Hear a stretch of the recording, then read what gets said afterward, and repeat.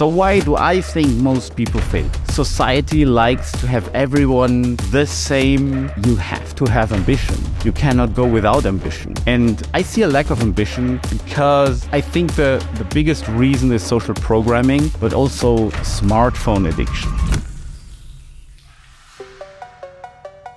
Today we're going to talk about why I think most people fail. So the reason why most people fail is fear. I'm speaking from my own experience because my road to success was quite bumpy. I was a student, I was a dentist, and then I became an entrepreneur. I built an ebook business, an information product business in the dating and nutritional and athletic space. So I sold products about muscle building. I founded Digistore24.com in 2011, and it's been quite an interesting journey since then. So why do I think most people fail? Number one, fear. I think most people fail because they're just afraid. They're afraid of any type of change regarding their relationship with their partner or their friends or their family, things like that. Because it's in fact true, if you change somehow, there will be a reaction of your peer group. There will be a reaction from the side of your friends and colleagues. And not everyone, even if you become better, and especially if you become better at whatever, if you have better health, if you have more success, more money, things like that, there will be a pushback. Why? Because regarding the social dynamic, you're putting pressure on other people and they don't like that. Because let's say you have a peer group, your friends, and all of a sudden you become very disciplined, you work out and you eat clean and you work more, you make more money. How are they going to react? If they're really good friends, that's by the way a very good friends test as well. If they're really good friends, no matter where they're at, they are going to support you. They're going to say good things about you. They're going to give you positive feedback. However, there will be also a lot of people who won't do that. There will be a lot of people who feel under pressure, which is natural. So because they feel less than you. And usually when you're in a group, like in a wolf pack, there's a certain rank. And if you want to rise up the ranks, there will be some fights. That's why I think most people fail, because they're just fearful of that, because subconsciously they know that their peer group is going to react in one or the other way, and it's not always comfortable and it's not always nice, and you might lose friends, but you will make other friends. So the upside, in my opinion, is still very high, and it's really worthwhile. If you really have a dream, if you really have a goal, to overcome your fears. Number two, lack of ambition. Most people are just lazy. We're so lazy and we're so complacent. It's very hard to, nowadays it's not very appreciated if you have like big dreams or big goals. It's kind of like society likes to have everyone the same. If you're at school, especially in the Western world, people like the school children to be kind of on the same level, and you have to make everything just as fast as the slowest one is going because it's nicer towards the slowest one.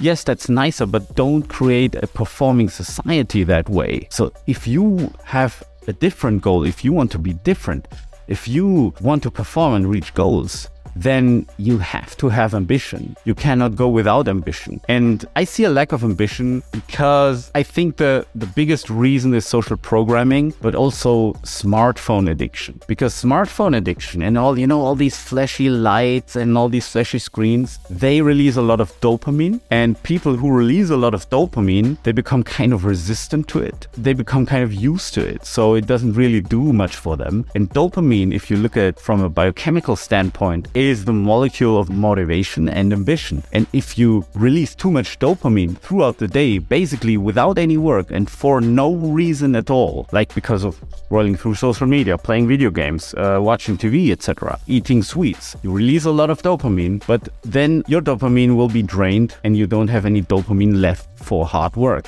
which you need to be ambitious. So you have to work hard, you have to be ambitious, and you have to take care that you don't release too much dopamine. Which leads me to the next reason, which is lack of effort. Most people cannot work hard anymore. I don't know why that is. Most people are just too lazy. It's scary. Most people are too concerned with work-life balance. I view it this way, and I'm just speaking from my personal perspective. If you want to make a change, lose weight, get a different body, make money, make more money, you have to put a lot of work into it. So you have to develop a different relationship towards work. You have to appreciate work. You should think, instead of, oh, I have to work, you should think, oh, I get to work. I'm thankful. I'm grateful for being able to work, because you're healthy, you're smart, you grew up in the Western world, you were able to go to school. And if you have all that, you should be thankful, and you should develop a positive relationship with work. No matter if you are employed or self-employed or an entrepreneur, it's always work, and you have that by your side. You'll have that by your side no matter what. If I were you, I would develop a really positive relationship with the topic of work, because work is going to be with you from start till finish in this life. Everything is work. You have to maintain yourself. You even have to get high quality sleep. That's also some kind of work, because you have to adhere to the schedules. I do, for example, I black out the room. So I put black tape on blue LEDs and stuff like that. So it's a bit work to get everything done. And I make sure that I have a positive relationship with work, because as long as I'm healthy and I'm conscious, I'm able to do work and provide value to others, which is like my core intention. I work because I can learn and because I can give value to others, and that makes me feel good ultimately. Next point, false self-assessment / being stupid. I know that sounds harsh, but most people have a false self-assessment regarding their own abilities and skills. Most people are just not correct in their own assessment.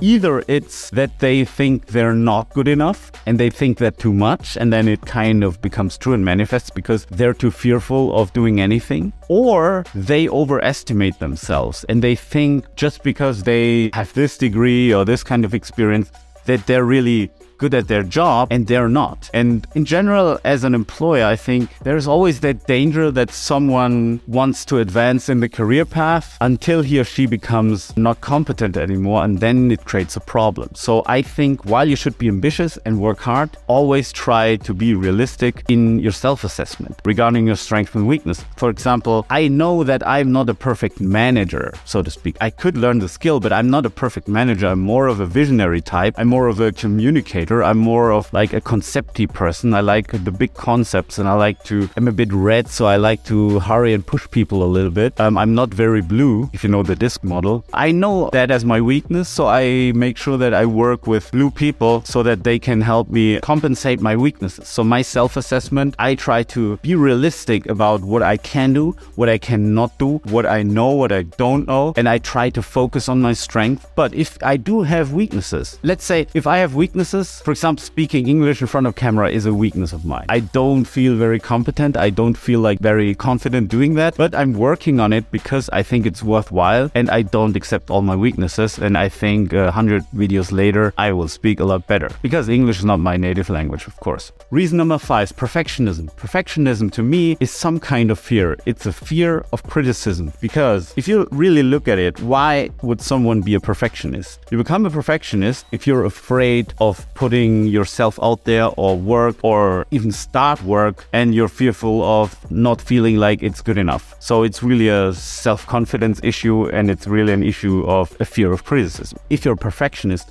you should try to overcome your perfectionism. For example, with me, I'm guilty of being a perfectionist, but I've developed strategies to kind of overcome that and to still be able to put myself out there, to get work started, to not to procrastinate, to still do stuff and start things even if they're not perfect. And then I learned basically to deal with criticism, and I was aware. I pre-framed myself. I told myself, okay, I'm doing this. I want to do this. For example, these videos. I put myself out there. I'm the main, like in these solo formats, I'm the main person to talk. Okay, so I'm doing it. I put content out there and I try my best, but I put a deadline on it. So my perfectionism is, of course, I do many takes and I try to be as good as possible and to sleep as good as possible the night before, etc. But I put a deadline on it and I say, hey, this has to be put out there by that time. I don't just sit around and accept that nothing has been accomplished. So I also want speed, and I prioritize speed higher than my perfectionism.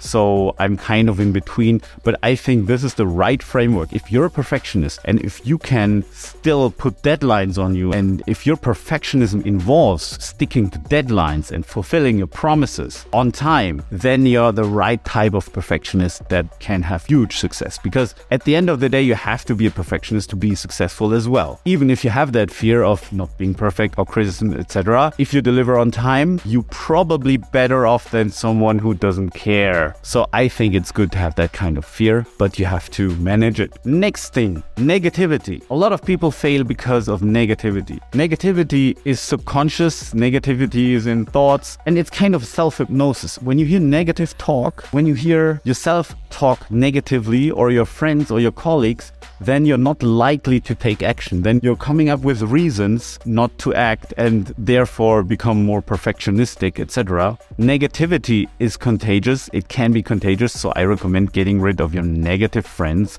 and find a peer group that's more encouraging, that's also more self-confident, so that they're happy if you change for the positive. Number 7, having the wrong friends.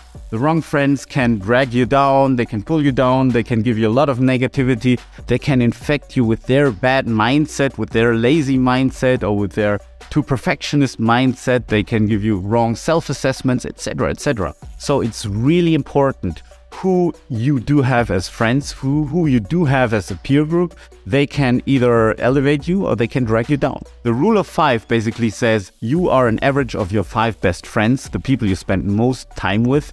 They infect you with ideas and with behaviors. So the trick is, if you get the right friends, then they will help you achieve your goals. So find a peer group, find friends that are on your path, that share your goals, that share your mindset, or that already have the mindset that you want to acquire, and then you will have more success. And the last reason, number 8, is a lot of people are too arrogant. Arrogance is also a version of false self-assessment. Those are people who think too highly of themselves, that they're too good to do this type of work or that type of work. I know so many really broke people who are just too good for everything. They don't want to let themselves down to do like dirty work. In reality, you only become rich or successful if you're willing to do the dirty work, if you're willing to do the hands dirty, if you're not too arrogant to do certain things. So sometimes it's all about taking responsibility. It's all about extreme ownership. Sometimes you have to do stuff that you don't like, and you cannot think, oh, I'm too good for this. Or another thing I've heard very often, I cannot do this because I'm going to make the other people rich. I'm going to make my employer rich. That's wrong thinking. I mean, think about it. I make millions because I give billions to other people. So the ratio is I make other people very, very rich and myself a tiny bit. I get a tiny fraction of what I'm giving. So if you stick to that rule that you want to give value to other people, and if you really do that in a big way, you also have to find a way to get a tiny fraction of it, and that's basically a service. I hope this has helped you. If you liked it, if you enjoyed it, please hit the like and subscribe button. See you next time.